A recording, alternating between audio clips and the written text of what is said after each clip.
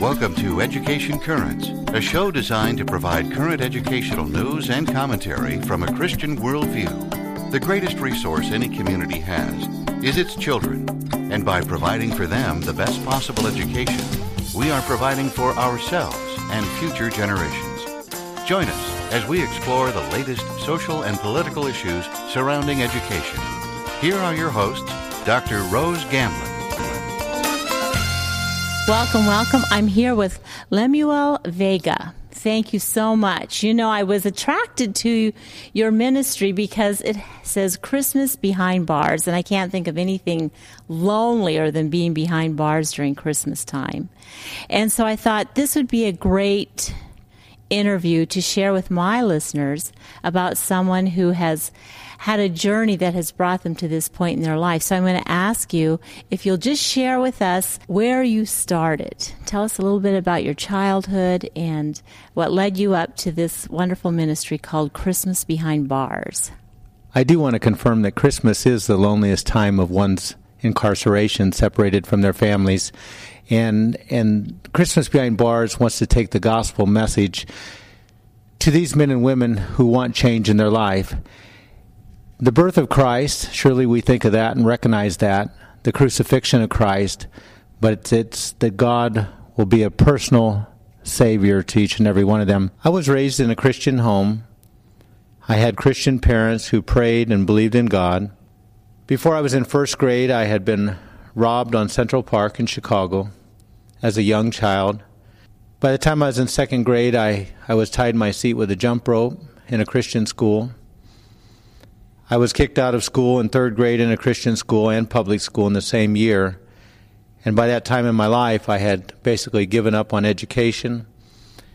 I'd been to psychiatrists. I've been told I'd have to be on medications the rest of my life. And by the time I was 13 years old, I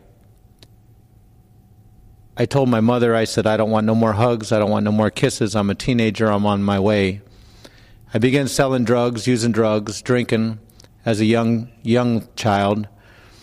And I found out that I could make money, and I thought that money could fix my family's problems because my mother was working 2 full-time jobs to keep the house going.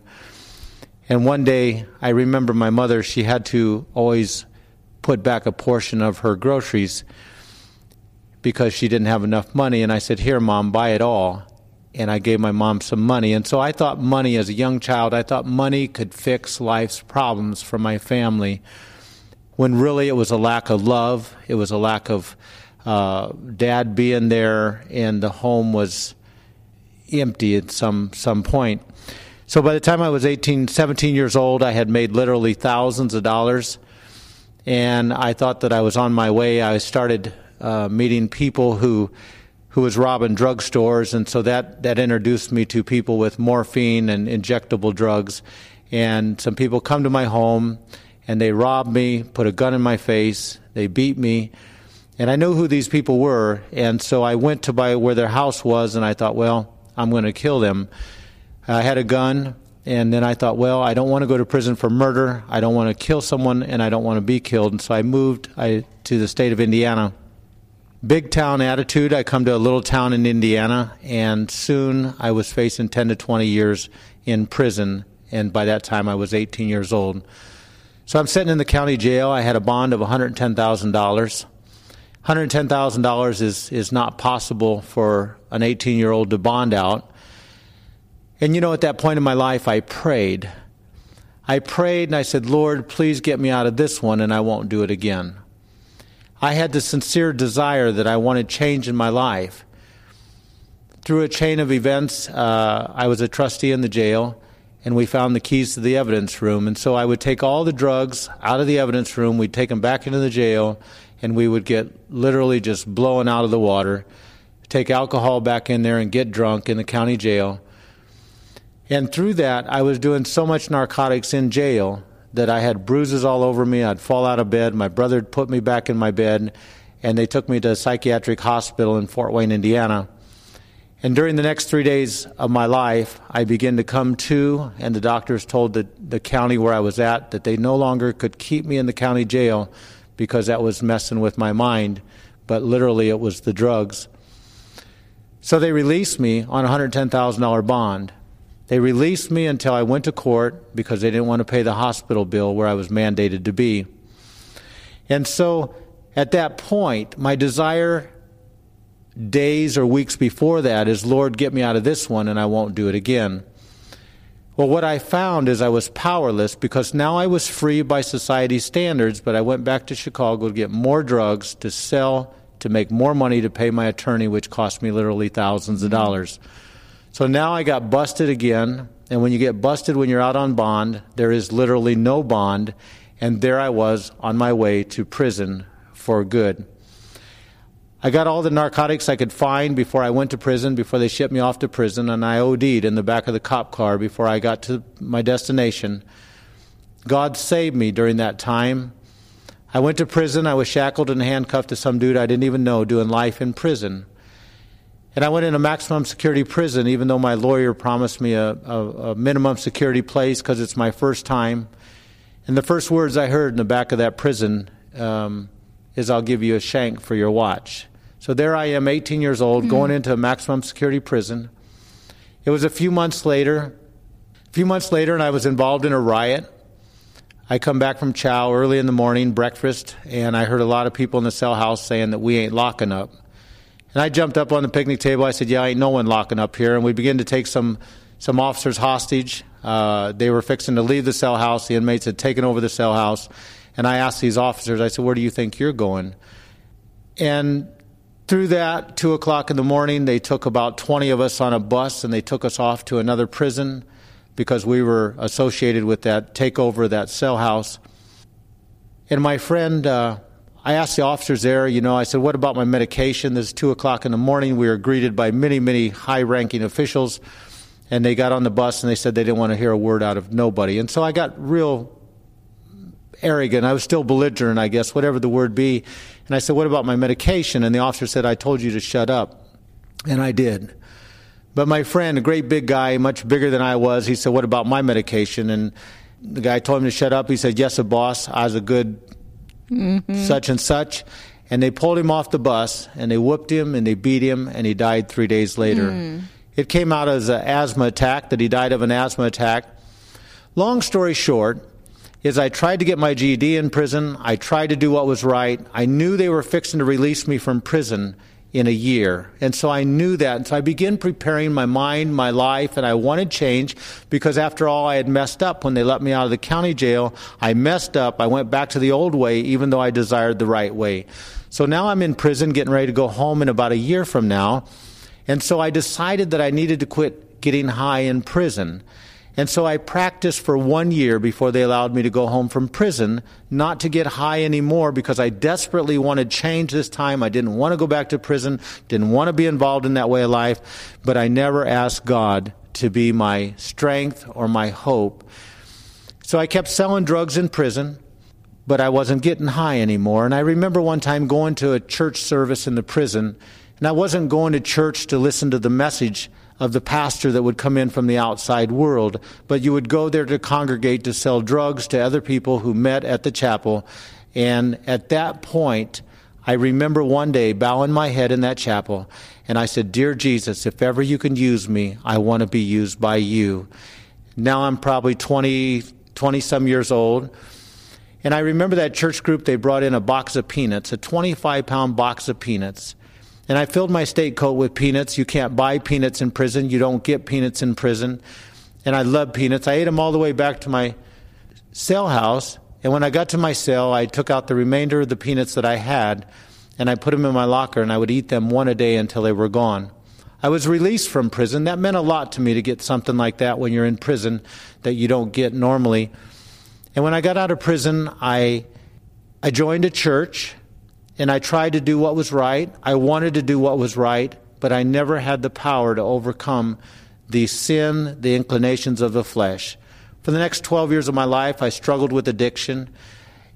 Never went back to prison, but I struggled with addiction, and I so desperately wanted change in my life. And that change began to take place in my life when I found that there was no hope in the world outside of Christ. Yes, sick and ready to die. I found myself, when I got out of prison, I felt like I had to catch up. I had to make money. So I began taking drugs to the prison, meeting the officers outside the prison, giving them the drugs, paying them. They would take them into my friends, and my friend would send me the money in my post office box. So in that 12 years, there were cars, there were convertibles, there was gold watches, there was all kinds of secular, materialistic stuff. But I found myself stuffless, empty, sick, and ready to die about 16 years ago. I went to the medical doctors and I told them I needed help, I needed healing, I needed mending, and they began to tell me about methadone and antabuse and about programs. And I knew that these people couldn't help me because all my life I'd heard of programs and so desperately tried to change my life. 35 years of failure. I humbled myself and I got down on my knees and I said, "Dear Jesus, please help me. I want to quit, but I can't." And so it wasn't about, "Lord, get me out of this one." It was about, "Lord, I need your help, for I wanted change in my life." And I'll tell you that I began to seek God's will daily for my life. I needed a job. I resigned from a good factory job, and God blessed me with a grocery business. And the church where we were attending had the idea of making some gift packages and taking them down to the local county jail. And I said, "Oh, what a great idea." I said, "Those people will appreciate that so very, very much." When I was in the county jail, facing 10 to 20 years in prison, there was a group of young people, 6 or 7, that came around the catwalk to come and sing a few songs to us. They didn't bring no cookies or granola bars or Bibles. They didn't tell us about Jesus, but they came. And I had tears in my eyes at that point in my life because all my friends were gone. The dope man didn't come to see me. Girlfriends leave, whatever it is. And I was in despair, and these people came at a time in my life when I wanted change. And so the importance of going back down to the county jail to sponsor the church's idea was a tremendous blessing to my life. And I'll tell you that the first time we took these packages to these men and women, it was just such a blessing. We couldn't see them personally. We had to get down on our knees through a little food slot and pass these packages into them. The church was there to tell them Merry Christmas and wish them God's blessings. But I had 5 minutes to tell them that there was hope for their life, that Jesus had helped me in this first year, second year, third year, that he would help them no matter what they were facing. And on the way home that night, I took my wife's hand and I said, "Baby, you couldn't give me a brand new Corvette for the blessing that I received tonight." We made 350 packages. We had 50 left over that night. And on the way home, we dropped the extra 50 off at a county jail. And so the next year, we did the 1 jail, then 2, 3, 5, 10, 12. So over the years, Christmas Behind Bars, it spawned out of people's love and compassion that they shared with me when I was on my way to the penitentiary, and the people when I was in prison, of how God will transform your life if you'll just give him a chance. Now, you said you had to pass these gifts through a slot. What could be in the gift? We had cookies, granola bars, pretzels. Everything has to be jail-friendly. They'd have to go through a food slot, so the food slot is probably 6 inches tall and probably 18, 20 inches wide. And I was on my knees at that food slot, and the thought came to me that if I would make these packages a little bit bigger, I bet they would open the door. And that's exactly what happened. The next year, I didn't tell anybody. We made the packages bigger, and sure enough, they opened that steel door, and then we were able to meet and greet personally those men and women behind those doors. Now, our listeners could contribute to this ministry. Absolutely. They could go to christmasbehindbars.org, or they can call 260-827-8835. And we'll repeat that again as we conclude the show. So you're giving these gifts, or these food, what do you call them? Food? Blessing bags, gift packages, gift whatever packages, it be. Yep. Tell us some of the experiences that you've had since. Now, this is how many years that you've been? 16 years. 16 years. Tell us just some of the success stories from these packages. I had a Muslim gentleman. It was really interesting. We'd done a 3-day service at a prison, and I believe it was the last day, and there was a man that come walking out of the congregation. He was one of the last men, and I thought by his beautiful smile, surely he was a Christian. And he said, I'm a Muslim. He said, but what you're saying is starting to make sense. God had already orchestrated this opportunity to share with him the gospel. Earlier that day, he received a visit from a Christian lady, and she had told him, why don't you try Christianity? He said, I can't. I'm a Muslim. But he came to the service and he told me, he said, I come out just for the bag like everybody else. He said, but what you're saying is starting to make sense. So that's powerful when God had already orchestrated something like that. I do want to say that a miracle from God is to be able to go into the same prison where I once used to take drugs back to that prison, to be able to take 2,000 huge gift packages filled with hope instead of degradation and drugs. And so to be able to go into that prison where I was once incarcerated, that is only by God's providence. Amen. We are now volunteer chaplains at that prison, so God is working in a great way. How the message, you mentioned that you now can be a chaplain, or you are a chaplain. You're allowed to speak. So your gifts preceded you, and now you speak. Well, as a young child, I thought that money could buy happiness. And so I thought if you had cars and boats and you had attained to success by society standards, but I found out that was all wrong, because today, by God's standards, the less that I have, the happier I am when it's all focused in and around Him. So we want to leave these men and women that are in our jails and prisons. They've been destined to X number of years for penalties put upon them for things that they have done wrong. So certainly they're in a place to pay a debt to society. But by God's standards, we were all born on death row. Yes. We're all born with a case of unmanageability. So Jesus, I have found personally to be the answer to that problem. And I can promise these men and women who are in our jails and prisons that Jesus will do for them what they've been seeking all their life. I noticed that, as a young child, and you suffered that failure in school, then when you started looking for solutions and you went from one, explain a little bit, when you were going from one facility trying to become drug-free, what you went through. Well, the first rehab I went to, I didn't have enough money to have someone come and talk to me. So I just left. I went out on the street. I felt hopeless. I felt like I tried, and I just went back to my drug use. The first hospital that I actually made it to, I had to sign all this paperwork that they could tie me to the bed, they could do this, they could do that, and I crossed all that stuff out. And I said, look, you're not going to tie me to the bed, you're not going to do this, you're not going to do that. And they said, look, if you don't sign the whole deal, you can't come in here.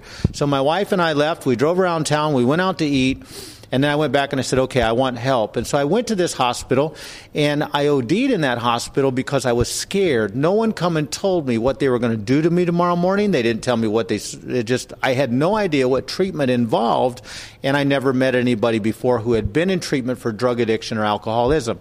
So I OD'd in that treatment facility because I was scared. I took gobs of sleeping pills that night, and I woke up at the hospital, and they thought I tried to commit suicide, and I didn't.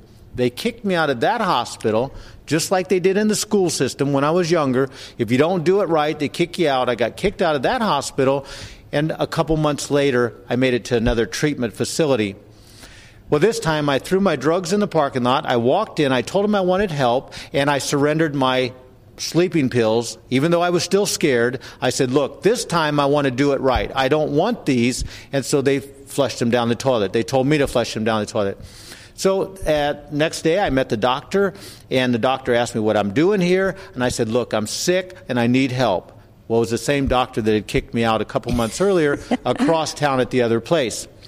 They begin to take you through these programs, and I remember distinctly sitting in this music class, and this lady told all these people that was sitting around this room, she said, whenever you feel like using drugs, you should put on some headphones and listen to some easy listening music, and that will calm you.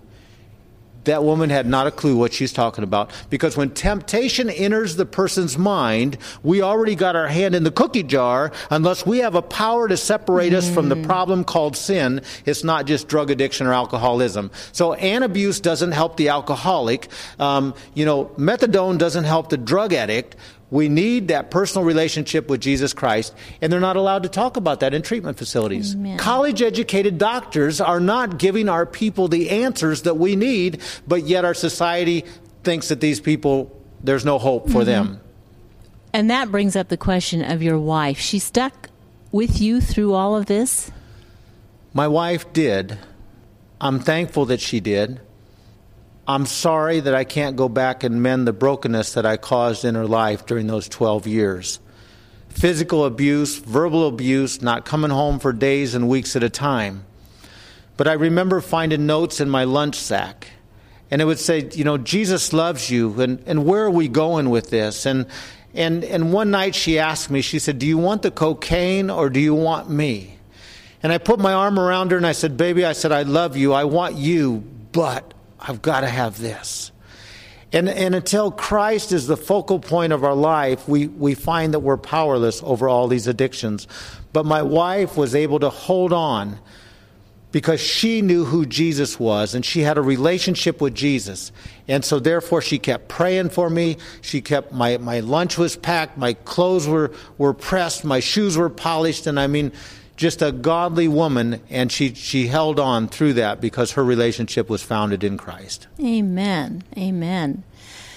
So now we are to this point in your life where you have started this ministry called ChristmasBehindBars.org. In fact, you can go to the website www.christmasbehindbars.org, or you may call 260-827-8835. You started with, you said 350 gift bags, and now today this year, how many gift bags did you get? Actually, it started with 350 in the First County Jail. And now this year, by God's grace, the first week in January, we delivered 15,000 gift packages to the state of Virginia. Amen. So that's 15,000 to start off the new year. Here's the deal, is every year we thought that it could never grow more than what it's grown before. 350, 500, 1,500, 2,000, 3,000. And then when we had 3,000 packages to our local county jails, then the prison where I was in prison, they approved the program, but it was only through prayer.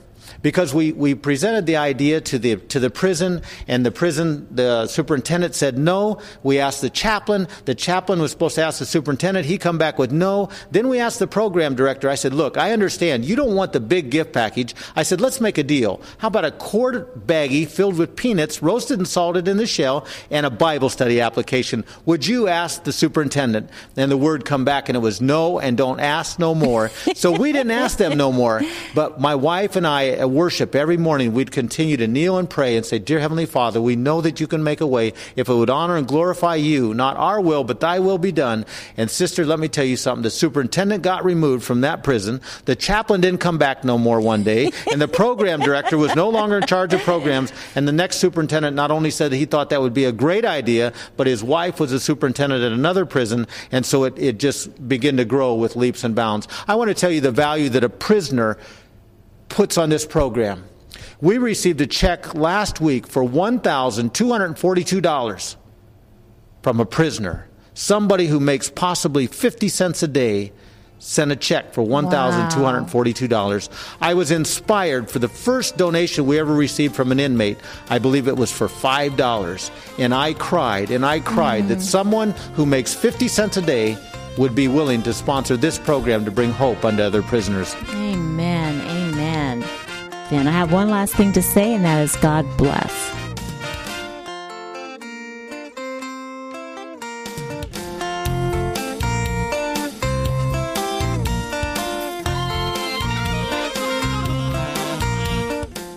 You have been listening to Education Currents, a production of MRG Media Ministries. For more on this or to contact us, go to mrgmediaministries.com. That's all one word, mrgmediaministries.com.